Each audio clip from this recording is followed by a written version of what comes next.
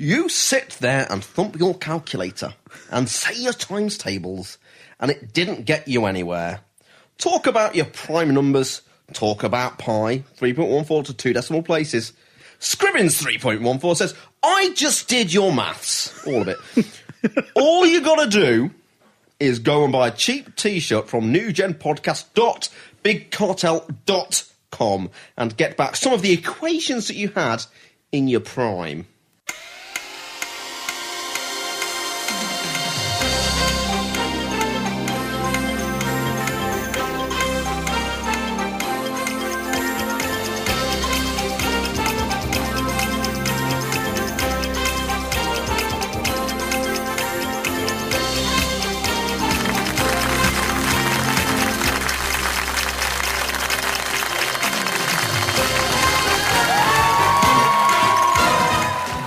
Hello, and welcome to the New Generation Project podcast, the home of cricket, applied mathematics, Bruce Springsteen and Alan Partridge. My name is Stuart Brooks, and I'm joined today by our very own backstage terrors. It's the 123.14 kid, Paul Scrivens. Yes, I thought you'd like that one. I do. And last call, Adam Wykes. Hello. That's also appropriate. It's not over, you know. I'm not. It's late on a Sunday. You know, they say all men are created equal, but you look at me and you look at Small Joe, and you can see that statement is not true. See, normally if you go one-on-one with another wrestler, you got a 50-50 chance of winning.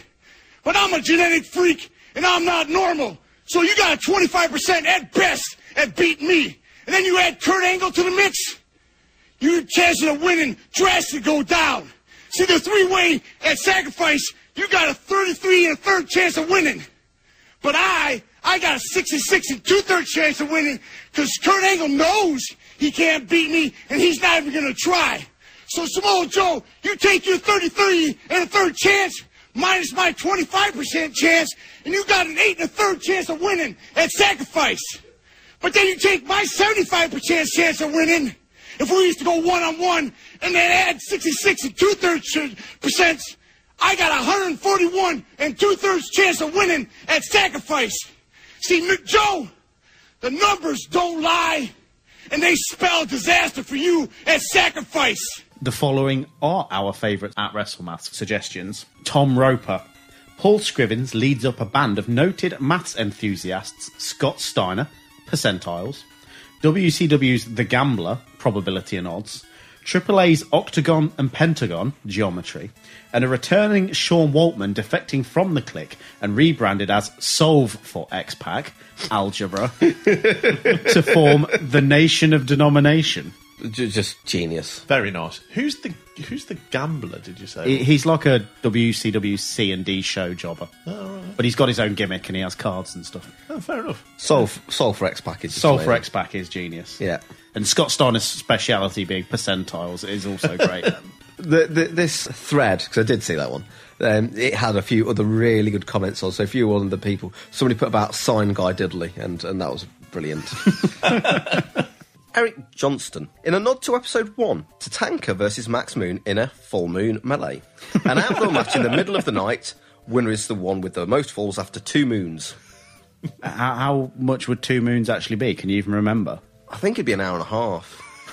Yeah, what was the third of a moon was 15 minutes, yeah. I'm gutted we kind of never got to cover any Max Moon. Yes, yeah. I mean, we talked briefly, but we've not seen any. We've never seen him. It's very upsetting. I'm gutted that they never made one of those figures of Max Moon, because that would have looked one of those amazing. Jack's Classics would have been very nice, yeah. Could have gone alongside our Divas range. Chris Pickford. Scott Steiner teams up with Casio to endorse a range of pocket and scientific calculators. The numbers don't lie, and they spell disaster for you. No, I really like that. Yeah. Why did I get that one? Because I thought you'd laugh better at it than reading it. Okay, Yeah. all right, thank you. Peter Sanzoni. The brothers Scrivens team up as Sine and Cosine Scrivens. Unfortunately, their promos go on a bit of a tangent. Yeah, I like that. Sure way to get read out for something designed to make Paul laugh is to do mathematical jokes. Yeah. Yes. Yeah. You'll like this next one, though, Paul. It's Pythagoras. Good, yeah. This character will be played by Mike Rotunda. Yeah. The king's personal mathematician, who uses geometric angles and probability to put his opponents down for the 3.141592 count. Who came up with that one? The gold star to them. David Gray. Bob Backlund is frequently spotted watching Countdown, where he berates contestants for giving answers of less than 6 letters. He has a tendency to snap if anyone gets a conundrum before him. I really like Countdown, but perhaps for slightly different reasons. I would pay good money for Bob Backlund. I'll pay his airfare for Bob Backlund to come over and be on Countdown. In Dictionary Corner, Yeah. it's Bob Backlund. Shouting at people, we're going to build a bridge. See, I went through a stage of watching it a bit and getting loads of the conundrums right. The last few times I watched it, I've not got it. Sorry. Unlucky. Tom Roper. Stone Cold Steve Austin secretly professes his love for trigonometry by constructing and analysing in-ring angles, writing signs to be handed out, and working on his tan. Why? Because Stone Cold said so. That is brilliant. I thought you'd like that one. Yes. Jordan Higgins. The mathematic. The mathematic. It's a made-up word. Come on. Yeah, it's a made-up word. Jordan Higgins. You know when you can just see 2 words and they make you laugh? Jordan Higgins. The mathematic. Honouring the greatest numerical minds in wrestling. Featuring the 123 Kid, IRS, #WrestleMaths Hall of Famer, Scott Steiner, and of course, The Rock. For his tireless devotion to Pi, hosted by Paul Scrivens. The evening is cut short due to Adam showing up and demanding an algebra and panties match. I think that is one of the best puns I've heard in a long time. Algebra and panties match. Very good. Do you think that would mix your two's interests? Certainly got me covered. Yeah, pretty much. Harry Green, Connect 4 Horsemen. Oh, yeah, I love that. Very good. I think I saw that come up in the suggestions, thought, that is good. It is. Particularly because it involves a number. At WrestleMaths, there you go. Carrie Brimmer. Macho Man Randy Savage relaxes by going on his computer and making spreadsheets on Microsoft Excel. Oh, yeah. Summit. One of my favourite things on Excel is pasting links and conditional formatting. Oh, and data validation. Episode 47 will be conditional formatting in Excel with Paul Scrivens. I actually wanted to finish those suggestions on your Macho Man impression because we've not heard it for a while. No. Oh, yeah. Aside from the Macho Man impression, that was a cracking set of suggestions. Yeah, good. Yeah. Thank you very much. You know, since I took care of Mr. Jannetty so quickly, I came prepared. Excuse me.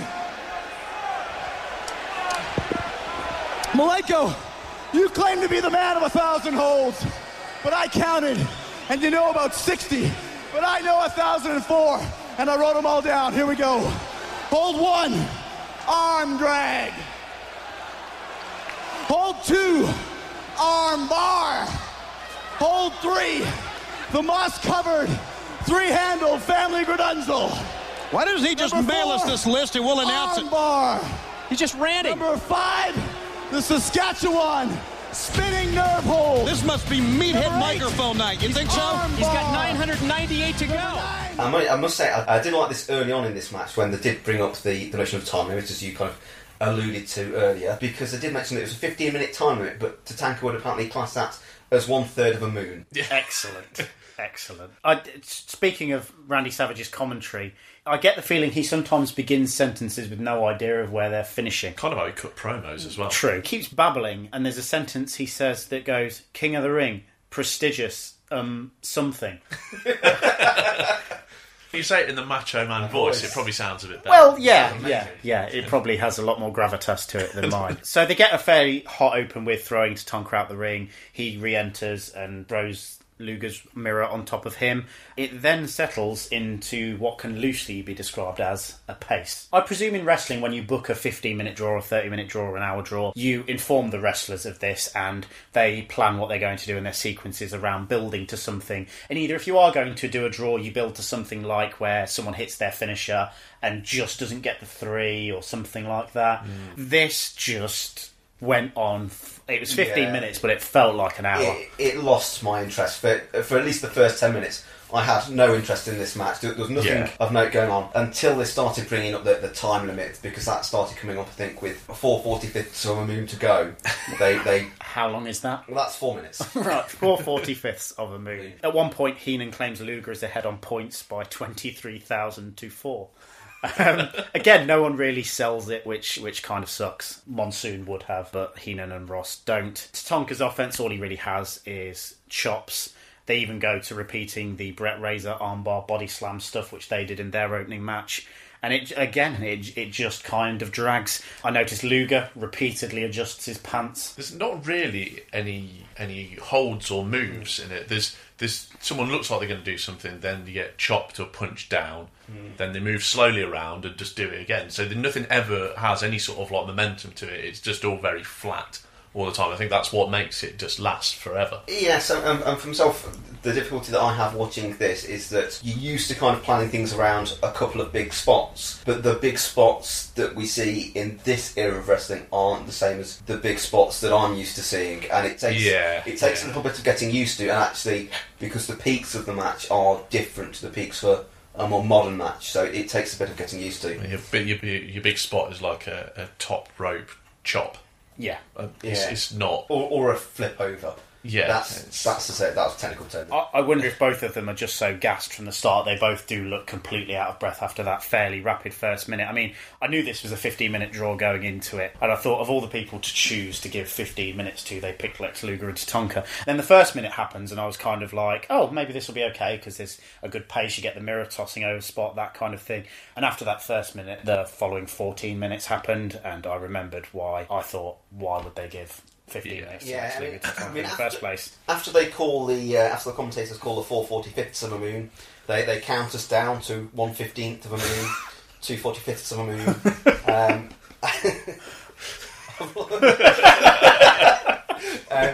And then they get to, what do they get to? 30th of a moon, and then a 90th of a moon. Again, that's the problem with the end of the match, is that you would think the referee would be communicating, right, you've got 90 seconds left. There's the countdown, but there's no urgency whatsoever. Like, Lex Luger's still moving at just a snail's pace with everything that he does. There's not even like a rush to get a pin. No, it's like he doesn't know there's a time limit for this match at all. It's like he's just not being watching. He thinks they're still on 5 minutes. Yeah, and Tatanka can't see the moon. I mean, so he has no idea.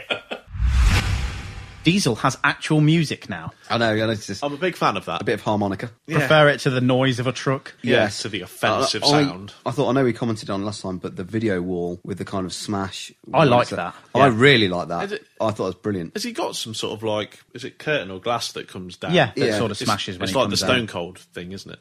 Only not quite. Yeah, it's a only bit not primitive quite. version of, but look good, I thought. He also has a tinfoil vest now. Yes. In case he needs to bake himself. He gets nowhere near as big a reaction as Brett. No. I mean, I couldn't necessarily work out where he was in the kind of the heel face scheme of things at the minute with the reaction that he got. Well, he's turned babyface, but I do wonder if it's one of those examples of when they turn a heel babyface, he then stops getting the cheers because he's not as cool as he Yeah. was when he was a heel. It kind of felt that way because it was actually pretty over before. Yeah. And he says it's just one of those things as being a heel that people likes will get you cheers. He shakes hands with LT and some guy with a mullet. Well, It was a nice mullet. It's a bit Yeah. receding, but it was nice. LT, that they talk about number 56. Yeah, Is that his number, presumably? I presume so. Because, I mean, 56 is quite an interesting number. Oh, here we go. Mathematically, because it's actually the sum of the first 6 triangular numbers, making it. Didn't you put this on Twitter a while ago? No. I'm going to go into that.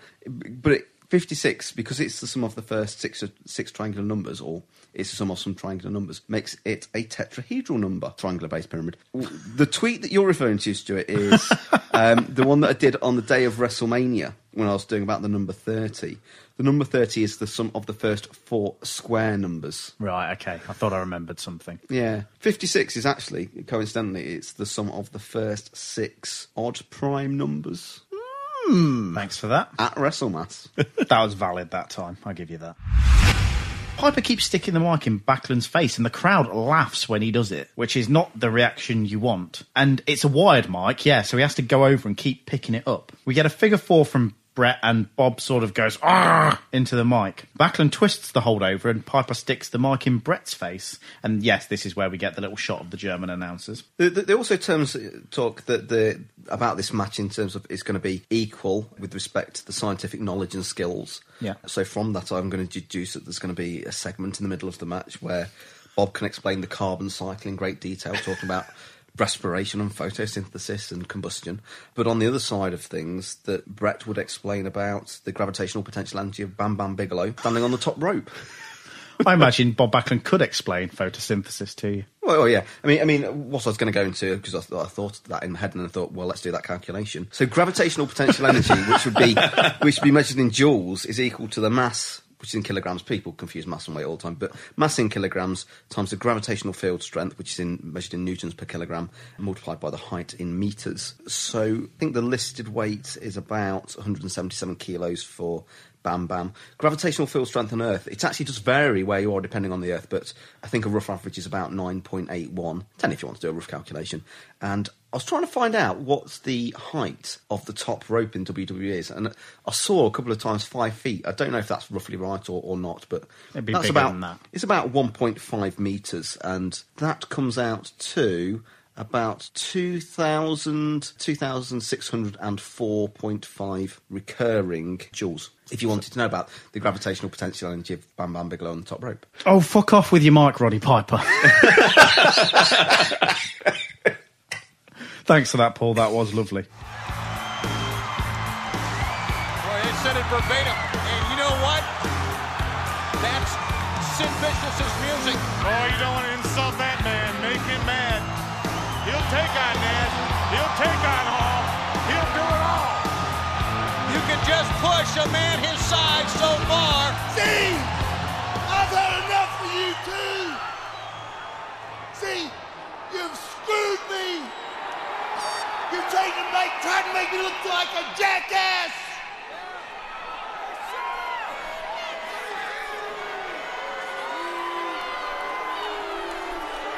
See, it all stops tonight. See, Nash, you can wear any Halloween costume you want to, but you know and I know that you are only half the man that I am. And I have half the brain that you do. But week after week, you tried to make me look like a jackass, but it stops tonight. And for you all, the road to WCW, the heavyweight championship of the world, ends tonight. Andrew Scythe, good name. How would WrestleMaths improve the federal income tax code? It's a good question, but I have no idea. In terms of, I don't really know what is in the federal income tax code. What I would do is, if I had complete economic control, would probably be to You'd tax... book a load of face versus face matches. And Yeah, I probably would. I guess I'd tax different things. So things that annoy me and frustrate me, I would levy charges on.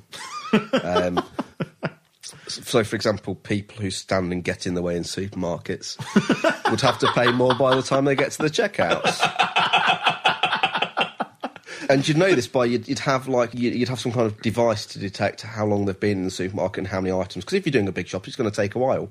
Yeah. But if you're doing a small shop and you've been in there an hour and a half, there's something seriously wrong. Like one of those tracker things that you could put in your car that helps bring your insurance down. Yeah, like that. Or like an anklet that, people get for ASBOs. Or if your trolley is stationary at the end of your aisle for more than 15 seconds, it starts beeping. But nothing like because I don't mind actually people stopping and having a chat in a supermarket. If you see somebody, you want to stop and have a chat, but it's like move and get out of the way first before you start talking. That's the best. That wins the entire show. And people that drive inconsiderately. And within that, one of the things that I class as inconsiderate is when people are trying to be considerate but get it all wrong. But do you know what I mean? I mean, you don't drive, Stuart, so you might not kind of get this so much, but when people think, oh, they'll see somebody waiting to pull out and they will kind of flash to let them out or something, but not realise that that's impinging and having an effect on other traffic, and there is a highway code that you should abide. People that are wanting to turn but don't bother to get into the filter lanes when the filter lane becomes available. Yeah, things like that. That would solve the day. They'd be charged through the nose, and they'd learn from that pretty quickly. Oh, interesting. Patrick Young, did you ever work out how many Big Macs would be in a cubic metre of Big Macs? If you could move one wrestler into the new gen, who would it be and why? If you could move one wrestler into another era from the new gen, who would it be and why? Well, let's start off. So yesterday, because I knew that question had come up, yeah, we did do the Big Mac calculations. So we did indeed. I went to McDonald's and I bought a Big Mac meal and a spare Big Mac. I came over to here, I ate the Big Mac meal, and then we proceeded to wrap the other Big Mac up in cling film. And to ascertain its volume, we displaced some water, and we found out the volume of the Big Mac to be a roughly 350. It was a difficult one to do accurately. It's an approximate, isn't it? It's very much an approximate because the measuring jug that we were using had been ruined. Stuart, tell us the story about how the measuring jug got ruined. I stirred it with a fork with instant mashed potato, and it seemingly ruined the measuring jug. Yeah, it's like the scale was nigh on impossible to read. We were having to guess slightly. But the Big Mac was undamaged. It was edible after we submerged it. It floated. Yeah. We had to poke it down to get an accurate reading. Beef burgers are full of fat. Yeah. And so, that's why you feed them to swans. Yeah, it's just why you feed them to swans. Anyway, I hope no swans die because of what we've said. But yeah, so our calculation came out at there's 1 million cubic centimetres in a cubic metre, and so we did 1 million divided by 350. So can't do this, just do that in my head, so let me get the calculator up. It's 2,857 Big Macs in a cubic metre. That's a lot of Big Macs. A lot of Big Macs. Austin Beatty asks, or says, you have been signed to the WWF in 1995. What is your gimmick? Who do you feud with? And what member of the clique has it in for you? I would be the mathematician because I would add to your misery. Would you team up with Dean Douglas? No. I think Shawn Michaels would have it in for me because I don't think he has a high regard for arithmetic. Well, this is a question for me. This is appropriate. Connor Ennis, Mr. Scrivens, sir. I applaud your rigour in calling me sir. Thank you. Which wrestler do you think would give you the most trouble in a battle of WrestleMaths? The Genius, IRS, Umanga, anyone else? Nobody would give me any trouble. Because I guess my at WrestleMaths character has to kind of have this arrogant side to it. That'd be part of my kind of gimmick WrestleMaths character. Giorgio Vernetti. I have a question for at WrestleMaths. With you being the maximum expert in all of wrestling on the subject of maths and maths-related measurements, I'm sure you'll be able to answer the question that has been puzzling wrestling fans for years and years now. In your opinion, judging from his physical mass, his velocity of movements, and his all-round intriguing pelvic girth, how big is Batista's dick? Are there not rumours about he's had a few lady friends in the Divas department? Supposedly. So presumably, if the others are kind of recommending him to their friends, is that how it works? I don't know. Ask Mrs. Scrivens. Well, but anyway, presumably they must feel he's a good catch. A nice chap. Nice chap. With maybe some other attributes. So probably pretty big. I don't know. The fourth prestigious King of the Ring, Stone Cold Steve Austin, an incredible victory. The first thing I want to be done is to get that piece of crap out of my ring. Don't just get him out of the ring, get him out of the WWF. Because I've proved, son, without a shadow of a doubt, you ain't got what it takes anymore. You sit there and you thump your Bible and you say your prayers, and it didn't get you anywhere. Talk about your Psalms, talk about John 3:16. Austin 3:16 says, I just whipped your ass. Come on, that's not necessary. All he's got to do is go buy him a cheap bottle of Thunderbird and try to dig back some of that courage he had in his prime. As the King of the Ring, I'm serving notice to every one of the WWF superstars. I don't give a damn what they are. They're all on the list, and that's Stone Cold's list, and I'm fixing to start running through all of them. As far as this championship match is considered, son, I don't give a damn if it's Davey Boy Smith or Shawn Michaels. Steve Austin's time has come. And when I get the shot, you're looking at the next WWF champion, and that's the bottom line, because Stone Cold said so. Obviously anything but humble. The fourth prestigious king of the ring, Stone Cold Steve Austin. Austin's ascent doesn't begin until he starts targeting Bret Hart in promos ahead of the Hitman's return in late summer. Secondly, WWE has rewritten history to make it seem like DX is at the centre of the popularity of the Attitude Era. Oh, very much so, yeah. While we won't see an early incarnation of that faction for about a year or so, it's my belief that it isn't DX, it isn't Shawn Michaels, it isn't Triple H, it isn't Mankind, it isn't The Undertaker, it's Steve Austin. The crowds start coming back and the audience start watching again to see Steve Austin. While those acts I mentioned are certainly important parts of the boom period and indeed carry the show when Austin gets injured in late 1999, the WWE's version of the Attitude Era now seems to place Shawn and Hunter as the instigators of the return to popularity, and I think we'll see that that is not the case. Really, they just catch the wave that Stone Cold's making. Actually. They catch a mood, but it's Austin that the crowd come back to see. WrestleMaths, I believe, has a formula that breaks down the popularity of Stone Cold Steve Austin. Well, yeah, I think it's quite clear to see. But really, what you're looking for here is, I mean, 316 is the bit that's caught everybody's attention, certainly numerically. You want a ratio where you've got n, where n is an odd single-digit prime number. So you've got a ratio of n to n squared plus 2n plus 1. So your other options, if I was going to have one, would be 536 or 764. It doesn't really work for me. If you didn't have it as an odd prime, but just had it as a prime, so you could, for example, have 2... 2-9 doesn't really cut it for me, so I think it's clear that it's got to be an odd single-digit prime. Of course, if you wanted to, you could factorise n squared plus 2n plus 1. And that is the reason for Stone Cold's popularity. It is purely mathematical.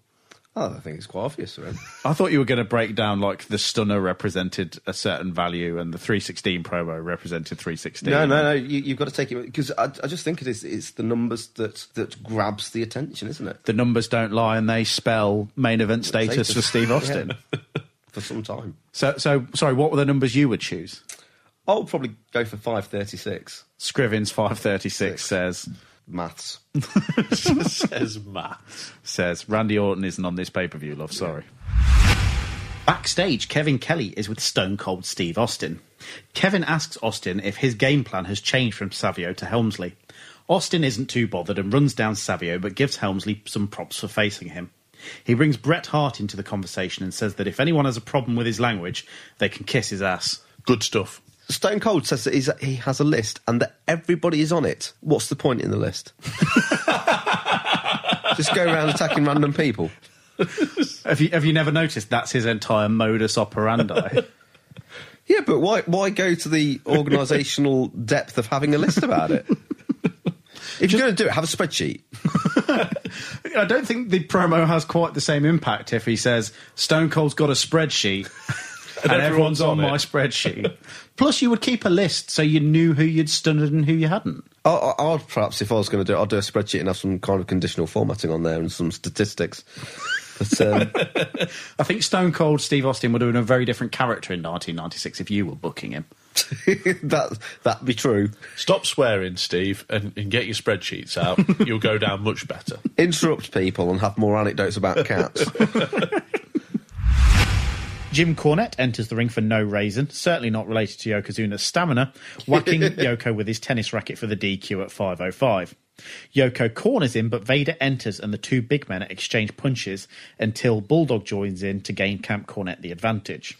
Vader produces some handcuffs and they cuff Yoko to the ropes. Refs and agents come out and try to back Vader and Bulldog away, but Vader isn't bothered. Yoko manages to fight back for a bit, but eventually gets beaten down. Jim Cornette and Clarence Mason eventually manage to back Vader off. Well, it's an interesting bit because as Cornette's in the corner. All the crowd, you can visibly see the crowd opposite the hard camera are looking to the entranceway, and for some time before it goes round and looks at Vader. Now, either he's walking very slowly for the first few steps down the entranceway, or it's so obvious Vader's coming out. Or he stands there and they want to kind of prolong it a bit, so he's obviously just stood there and they just don't show it on camera, so the crowd are just seeing him. I don't know that's my theory. Well, maybe he checked his watch and it wasn't quite Vader time. Oh, it's 5 minutes to Vader time. I'll just wait here for a bit. And speaking of Jake the Snake Roberts, he's with our man, Michael St. John. Thank you, gentlemen. Back here I have a man of legendary proportion, the man Jake the Snake Roberts. He is a man that you all recognize. He's a legend. Come on, Jake, get on in here. The folks want to hear from you. What I'm saying right now is this. You know, you go to a casino, and everybody says, well, gosh, the casino, you should gamble. Let me tell you something, Hannibal. You don't want to play cards with me because I'll cheat. Okay? I cheat. You want to play 21? I got 22. You want to play blackjack? I got 2 of those too. You want to play aces and eights? Maybe I got too many of those too. Bottom line is this. You do not gamble with me. The only time you should gamble is this. Listen to me. When you walk in a casino and you want to gamble, the main thing is you should realize this. To gamble, you must accept losing. I don't accept losing. You read down some of the stuff from Baywatch, I swear they have like a nuclear threat on one episode. I'm sure that happens at every beach. I definitely remember seeing one when I was a kid where there was a load of, like sea mines, the ones that look like big urchins. Yeah. And there was an unexploded one of those that happened to float towards an oil rig that they were all on and blew it off. I swear that's an episode of Dad's Army as well. Anyway, I mean, the bit that I didn't necessarily see coming is that Terry or Hulk Hogan, comes off his jet ski in a really big bump. And that was obviously a concern. What was more concerning is how, despite the trajectories, that the jet ski landed on him. Because I put a note on... Well, doesn't he fall off the back of it? Yes. I mean, I put a note on here that says, the jet ski looked like it took a y equals minus the 10th of x squared minus x plus 5 trajectory, whereas Hulk Hogan looked like it took a y equals minus x squared plus 9.5 trajectory if you're starting at roughly x equals 3 and looking towards the left, as it kind of appeared on the shot. And obviously, I don't need to tell our listeners any more about those particular parabolas. He'll obviously have a clear mental image now, but in no way, shape or form would they collide. Well, you're not the only one that's surprised at this, because Yasmin is quite surprised and runs to help. My note says, Hogan goes careering off his jet ski, it hits him on the head and he dies. The end. But because he is face down in the water for some time. But also, it appears to be a female-only lifeguard beach. Well, at this point, we're going to get to this. Okay. So Pamela Anderson is also watching, and we get a point of view shot through the binoculars, seeing what she can see. Yeah. Which is Hulk Hogan face down in the water, about half a mile out to sea. Yeah. By my but they can wade out really quickly. I'm fairly sure he's dead. By the time they would have reached him. How much does a jet ski weigh? Really, they're really heavy. Yeah, Have you ever ridden one? 800 pounds. I think they mention it at some point in the episode. So, our opening match tonight is the Raw Bowl. 4-team elimination match. The Smoking Guns versus Sid and the 1-2-3 Kid versus Owen Hart and Yokozuna versus Razor Ramon and Savio Vega. The Smoking Guns in white burst through some paper. Did people do that at American football games? I don't know. But they're all wearing those little crop tops, which I'm assuming is what also American footballers wear. It was exciting. Out next are Owen Hart and Yokozuna, and Yoko rips the entranceway a little bit more. Yeah. Little bit. I say a little bit more. He makes a massive hole. Owen is number 1 and Yokozuna is number 641. And the Smoking Guns are numbers 45 and 38. Yokozuna's 6'4" because he weighs 641 pounds. That means that Owen weighs 1 pound. No, that means he's number 1. Woo! Oh, yeah. Backstage, Brother Love preaches to nobody. Now, this I really didn't get, because we get a couple of these bits, and he is preaching in the locker room to no one, and I thought, this is going somewhere. I was confused by a lot of this episode. I don't mind levelling with you. I don't think I'm stupid, but I felt stupid afterwards, like I didn't get it. Do American football teams get, like, reverends in to, like, preach to them before they start? Maybe if that's a thing, then it would make more But sense. like some football teams have done that before, haven't they? But no, I swear that one team had a lot of cup finals somewhere and kept getting into one dressing room and then losing. So I think they had some kind of priest go and bless it or something. Okay. It may have been at Exercise it. It may have been at the Millennium Stadium, possibly. Our third team are Razor Ramon and Savio Vega. Oh, someone in creative has remembered their friends. Number 4 and Uno, which I took as to be 1. Gold Dust's Usher gives Razor some gold roses, so Razor beats him up. The Usher. Unnecessary roughage, says King. You say something about an illegal forward pass And as well. Vince says it's an incomplete one, yeah. Goldust blows Razor a kiss. He's hiding behind the entranceway. Why doesn't he then go and beat Goldust up? Yeah. That'd take time. The final team are Sid and the Kid. Kid's number is obviously 1, 2, 3. And Sid is... To be honest, it looked a little bit like Infinity, but I think it must have just It been was 00. So we've got 8 numbers, and it being the 1st of January 1996 that this was broadcast on, we've got ourselves a natural target of 1,196. So this is very much going to be like a countdown. So I've got the numbers 45, 36, 1, 641, 4, another 1, 123 and 0. It's slightly unconventional. But I took it upon myself... I gave myself a strict time limit of 30 seconds, so in true countdown style. So what I did to make my target, I started off by multiplying the smoking guns together. So I got 45 times 38 is 1,710. I subtracted Yokozuna, his 641, to get me down to 1,069. I added the 123 Kid to get up to 1,192. I added the 4 to get to my target of 1,196. However, then what I did, because I thought, well, you don't have to use all your numbers, but I'll give it a go. Plus 1, minus 1. Well, I added 1, I subtracted 1, and then I added the 0. So I ended up with 1,196, Rachel. What do you make of that? Very good, Scribbins. Very good. Well done. Back inside, Jericho hits a drop kick off the top for a 2 count. Is this the one where one of the commentators claims he's going 65 to 75 miles an hour? I don't know, but does WrestleMaths agree with that assessment? No. I haven't worked it out, but, like, seriously. What would happen if you drop kicked somebody at 65 to 75 miles an hour? Would you kick their face off? We'd probably shatter all their bones. It'd do some kind of damage, yeah. Conclusive, thanks. I don't want to be vague about it, but... Could you kick someone's head off at 65 miles an hour? If you had a foot like a traction engine? I don't think you'd kick it off. I think it would come loose. I'm trying to think, like, what's the really fast penalty? Something like 80, 90 miles an hour at football, I guess. But yeah, I imagine it would hurt. But then, like, if a head is something like 7 kilos, if mine is, say, the mean average, probably a bit smaller than that. Kicking something of that mass would be painful. Well, you must have been hit by a cricket ball, for example, doing 70 miles an hour. Or 60 to 70 miles an hour. So imagine if that cricket ball then weighed 7 kilos. Yeah, well, it doesn't. It weighs 5.5 ounces. So how much does it hurt? Do you remember the time at high school where somebody threw a baseball at me? Oh, and it bowled you over? Like, literally, it hit me right on the kneecap. It just took my leg out from underneath It took your leg out from your leg? It did take my leg out from my leg, yes. It was from quite a distance. It was. And I remember, because I was at the throwing end.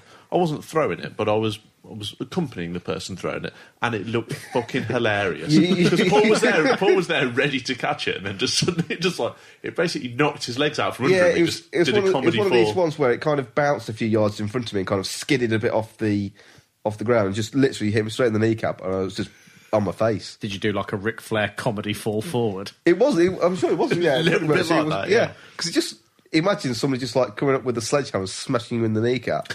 It's kind of what it felt like. But anyway, I don't agree with whoever it was that says 65 to 75 miles an hour off the top rope. Rock, tension is clearly mounting between you and The Undertaker. Now, do you think you can trust him tonight as your tag team partner? You know, you asked The Rock the question, can The Rock trust The Undertaker? Well, The Undertaker comes out here and he shouldn't be worried about whether or not The Rock him off. The Undertaker should be worried, though, at the simple fact that The Undertaker has already off The Rock. So as far as for tonight's tag team match, The Rock has no problem with the match tonight. Because whether it's tonight, whether it's tomorrow, whether it's Unforgiven, The Rock has already made up his mind that he can't trust The Undertaker. The only person The Rock can trust is himself. The Rock can't trust The Undertaker, can't trust Kane, can't trust Benoit, can't trust his goof holding the camera, can't trust his chick looking and gawking at The Rock. The Rock can't even trust you, Lillian. Let The Rock ask you a question, Lillian. Do you like pie?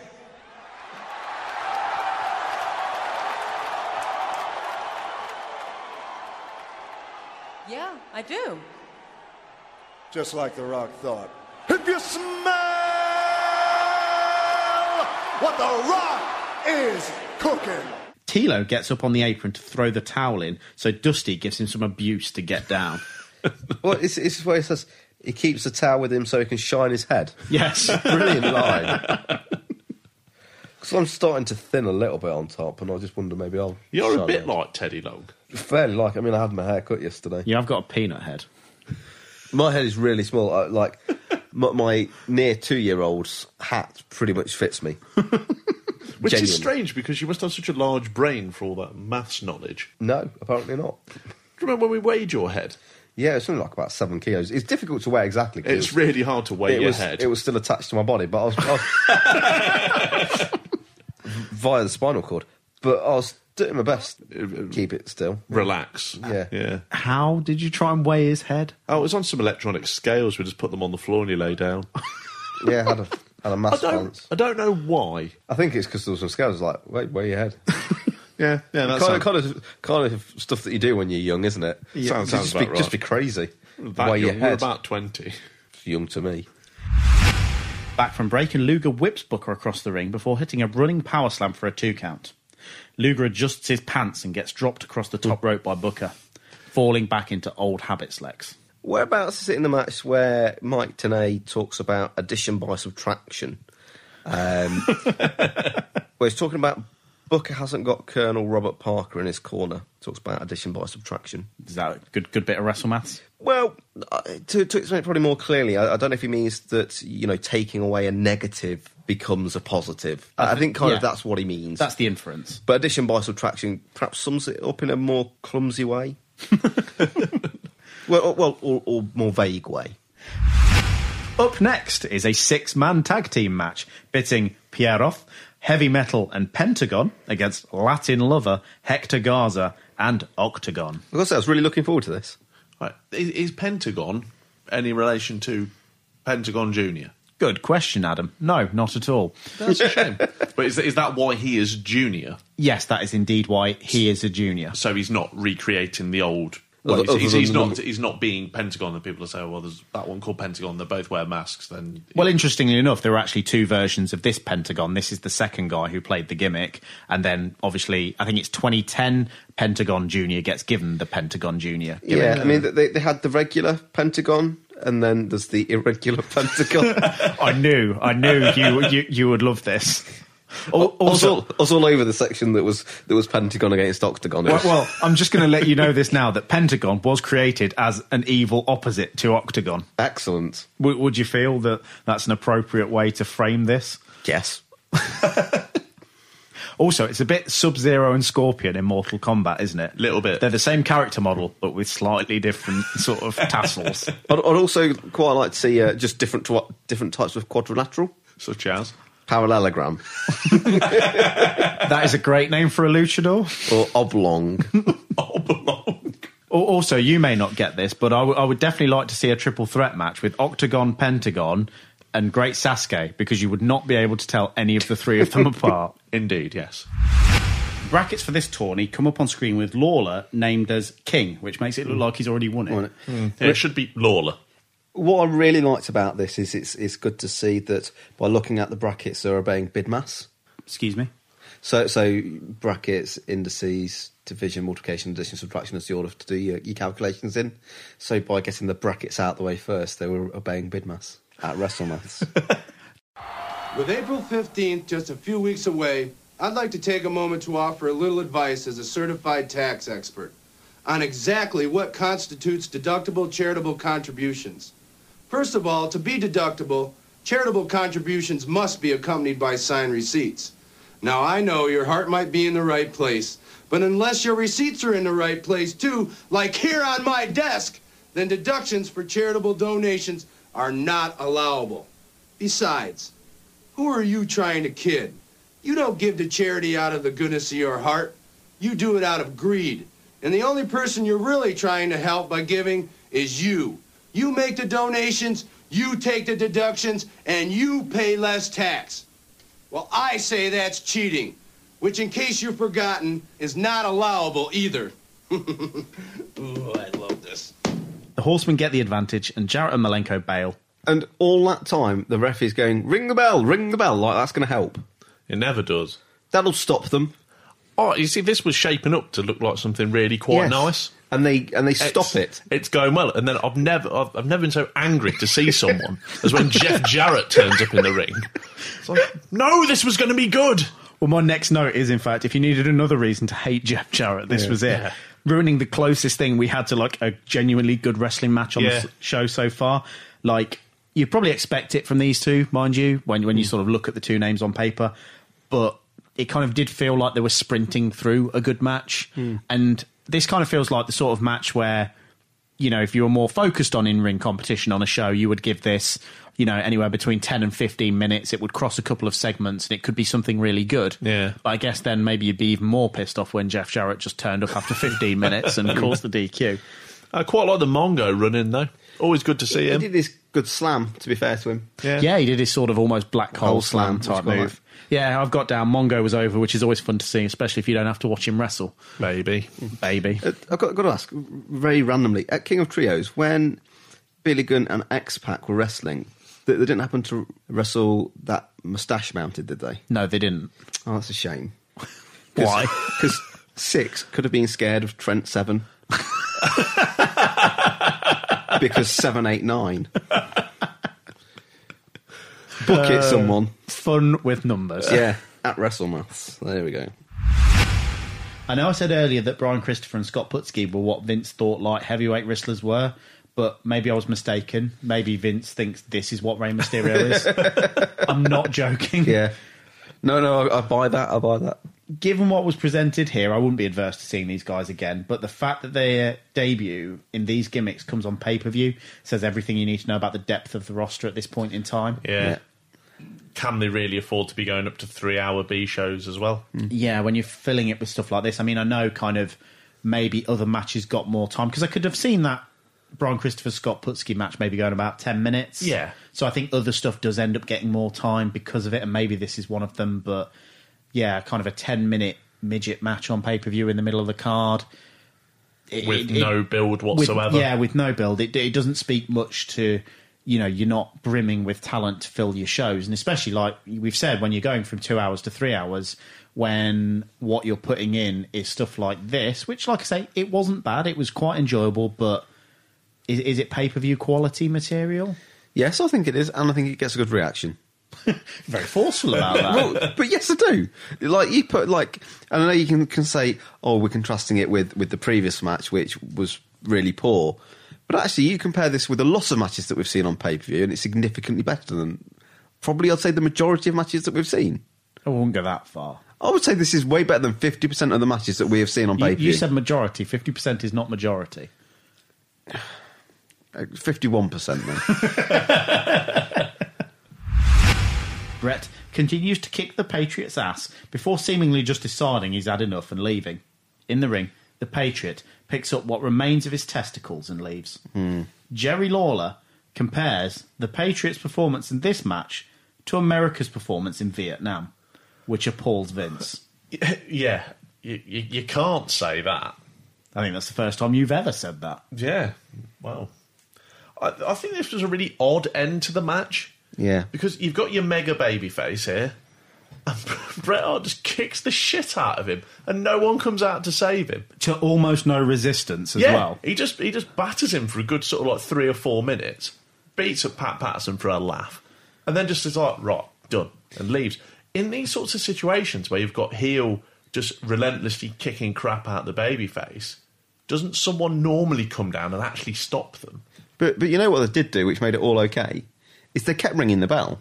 Because we know if there's one thing that's going to sort a situation out, it's continually ringing the bell. I thought this match was okay.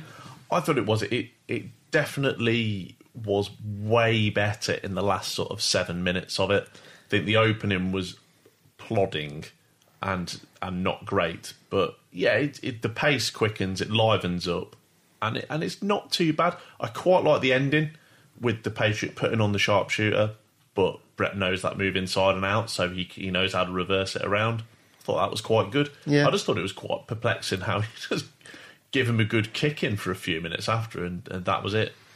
I thought it was decent. You know, not getting as far as good, but above average. That's an odd scale you've got there. I think decent and above average are okay. I mean, it goes good, decent, above average.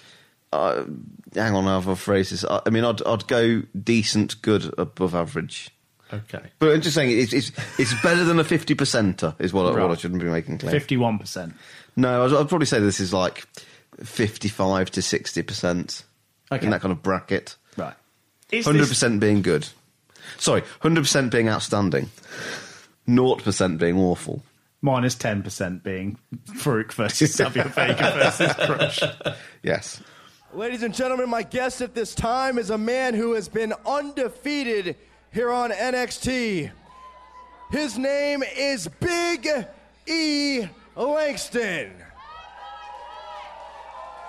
Now, Big E, we know it's standard operating procedure for competitors to defeat their opponents with a 3 count, but you've done something different. You've insisted on keeping your opponents down for the 5 count.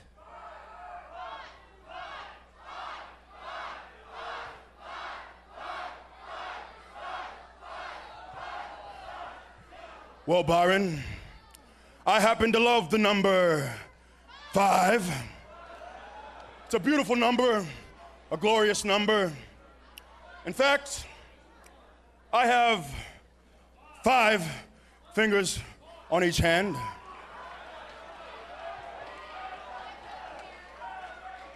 After all, how many toes do you have on each foot? 5. You have a high 5. You've got a low 5. I love... Excuse me! I am the Vicky Guerrero. I am a WWE superstar, a manager, and a cougar. And tonight, excuse me!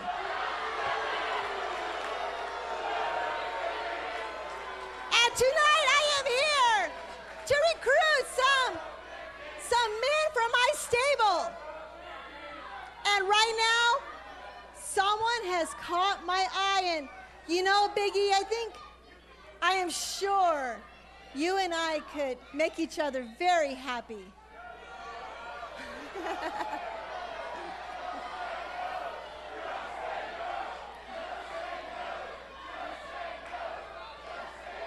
Well, Vicky, I think I have exactly what you need.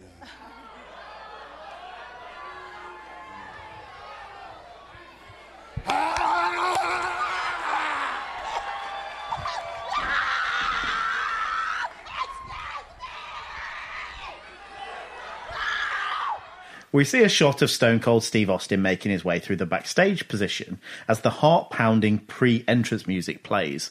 I still do love that. Yeah, it's cool. Austin walks into the gorilla position, and there is a few-second pause before his music hits. The crowd go nuts, and the rattlesnake makes his way to the ring. Tyson continues his awkward crotch chops as Austin makes his entrance. Austin stands atop the corners of the ring, soaking in the adulation of the worshipping crowd from every corner of the arena. Austin stares down Tyson, the pair trash-talking at one another. Did he get as big a reaction as you thought he would? Yeah, I think so. It's not quite Sable, but it's pretty good. It's weird, isn't it? Because obviously we've watched it in a slightly disjointed way, so I've not watched the Sable match on the same day, because I'd love to hear those two side by side. I'd love to have like a Popo meter and just see where things are on the scale. Like, it'd be a genuinely interesting thing. That's what our next bit of merchandise needs to be: the Paul Scrivens Pop-O-Meter. Measure your pops. At one end, you've got Linda McMahon standing up out of a wheelchair, which is like nuclear, and on the other end, you've got Rockabilly. And where does it fall? Kind of in the middle of that scale. But it's interesting because, it probably is a bit bigger than Sable, but it's not far off, is it? No, I think it's substantially bigger than Sable. I think the volume's lower. I think they've turned the mics down. This might be but there are more voices, and they probably had to turn the mics down because of the volume of it. So even though Sable's might appear louder, possibly Stone Cold's feels fuller. Yeah, okay. Yeah. He certainly gets a positive reaction. Yes, there's very few people booing. So, apparently everybody in this match is a jobber because neither team gets any kind of entrance when the show returns from commercial. We are greeted, however, by Jim Cornette in the ring, introducing the world's scariest geography teacher, Dan the Beast Severin. I can't believe he used to be a geography teacher. That's brilliant. It does get a reaction from the crowd and JR, who notes that Severin is the NWA World Champion. Let's just lay this out here as well. And you asked this question earlier, Adam. I am actually not sure whether it's Seven or Severin. Yeah, because over the course of seeing bits and bobs, the commentators definitely use both. It's spelt Seven, but I don't know. And I've heard people say Seven, but then on commentary here they say Severin. I think Severin sounds better because it sounds a bit like sever, which is a mean word. It is a mean word. Seven would just make him really lucky. But I also, in terms of my numbers of wrestling, you've got 6, and now we've got 7. That's your numbers of wrestling. Well, there's the number 1 Billy Gunn. Too cool. 3-man band. 3-man band. 4 horsemen. 5. I don't know. Did they ever sing the national anthem at a wrestling event? There must be something for 5. Answers on a postcard. 6. Trent and/or Dan 7. 7. Yeah. And 8-Ball from the Disciples of Apocalypse. 9. There must be a 9. The 9th wonder of the world. China. And 10. And Ty Dillinger. There you go. Is there a 0? In fact, there is a 0. That's Chigusa Nagayo's other gimmick when she's in WCW, isn't it? So there you go. The numbers of wrestling with Paul Scrivens. It started off with 6 and 7, and it just went from there. Well, no, it starts with we started. How about this? There's definitely a Viano 5. Will that count? Oh, and Viano 3 and 4. Yeah. In fact, did one of those not pass away recently? Yeah, Viano 3 died recently. Having given the match to Ray versus Callow, I have to give the MVP to Juventud Guerrera as he bumped his ass off for Conad. He did. In that match. He was just a pinball flying around that ring, taking every German suplex, every power bomb, every lob to the outside that he possibly could. In terms of making an impression, again, if you were seeing someone like that in 1996 for the first time, that would make you want to watch more of them. Yeah. I think. Or maybe actually Luger for his cries of "Sting" as he crawled up the aisle. Got to ask me, this may be preemptive stuff, but the 1-2-3 kid, when he comes into WCW, does he go into that slot, or does he end up wrestling the different style of character with the NWO guys? I would say he slots into sort of matches with the likes of Eddie and Dean and Jericho, rather than the Rays. I'm struggling to remember. I'm sure he probably does face Ray at some point, but I'm struggling to remember them having, say, an extended feud. I will say his WCW run is not the greatest portion of his career. I think he's probably on a lot of drugs at the time. Yeah. So you won't get, say, a match the value of that Brett match from Raw. I mean, there is a ladder match between Six, as he's known, and Eddie Guerrero at Sold Out, which we may cover, and that is the standout match on the show. Yeah. But I would say that's probably the highest point.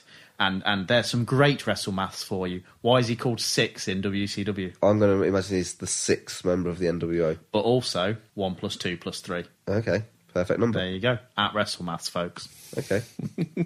Mullet of the night. But did you know it was a perfect number? What's a perfect number? We're getting off onto a different tangent, but we'll do it another time. I wonder if there's any other perfect numbers in WrestleMass. I'll see if I can come up with some. And on that, not bombshell at all, really quite predictable finish. You can find us on Facebook at facebook.com/New Generation Project Podcast. We are also on Twitter at the... Let's not talk about the product at all. Let's just have some explosions. New Gen Podcast. You can, as ever, rate, review and subscribe for all of our episodes as soon as they're available on iTunes. If iTunes isn't your thing, you can check out new episodes on SoundCloud at soundcloud.com/NewGenPodcast, on Stitcher Radio or on PileDriverWrestling.net. Or if you've just found us and want to catch up, our back catalogue is going up one by one on Botchamania.com.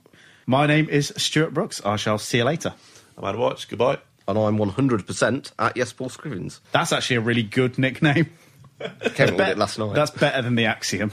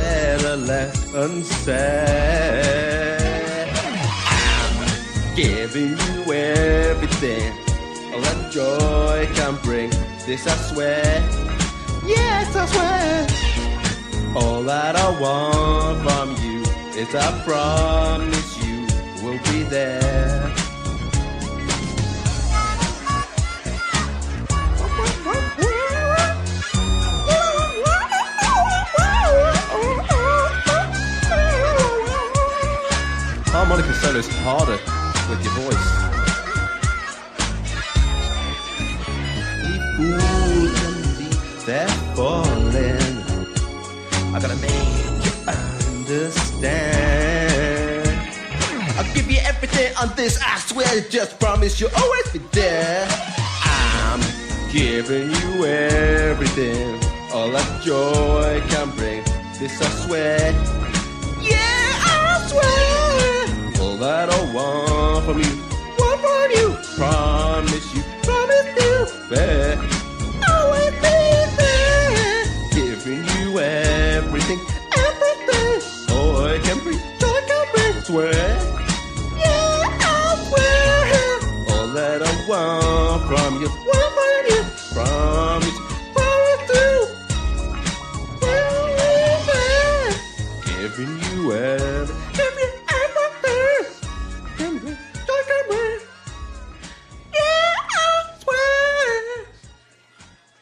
Very good song. Well, we said this one was only going to be an hour. We've done 51 minutes, so let's wrap it up quick. 3 minutes of match. Actually, 2 minutes of match. We've got Match of the Night and MVP to do. Have we done 51 minutes on that? Those my cracking stories. There's 10 minutes of Scriven's tangents. And a few about my cosines.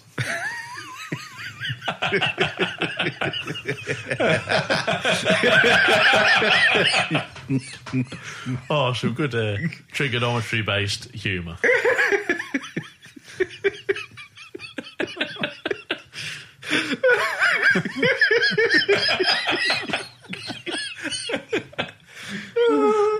I'm so proud. Yeah. Are you done? No. Yeah, I've got to give him 5 minutes for this now. Oh. Are you having another one of the heart attacks? No. Have you seen that episode of The Simpsons where they judge his fatness by smacking his belly? Yes. And seeing how long it wobbles for? It's the wobble test. Well, that happens to me when I'm laughing now. If I laugh a lot, it keeps on going after I finish laughing. I think that's a sign, isn't it? For what? For weight loss. Slimmer's World. Insert advert here. That's what I want for this Christmas. What? The first 3 months of Slimming World or something? Oh, just whatever was just on then. Like if he does an advert for WrestleGreat, it'll be WrestleGreat. Because the other option is I was going to do one for Slimming World. Possibly. Putting an advert for Slimming World there. Where in the world? Slimming World. Is that their jingle? That's PC World. Yeah. Different things, mate. One's about weight loss, the other one's primarily selling computers. Yeah. Where in the world? Slimming World. Oh no, they could combine. They could fix your computer while you run around on a treadmill. Or just run on. You wouldn't run around on a treadmill. That'd be ridiculous. You just run on the treadmill. No need to go around anyway.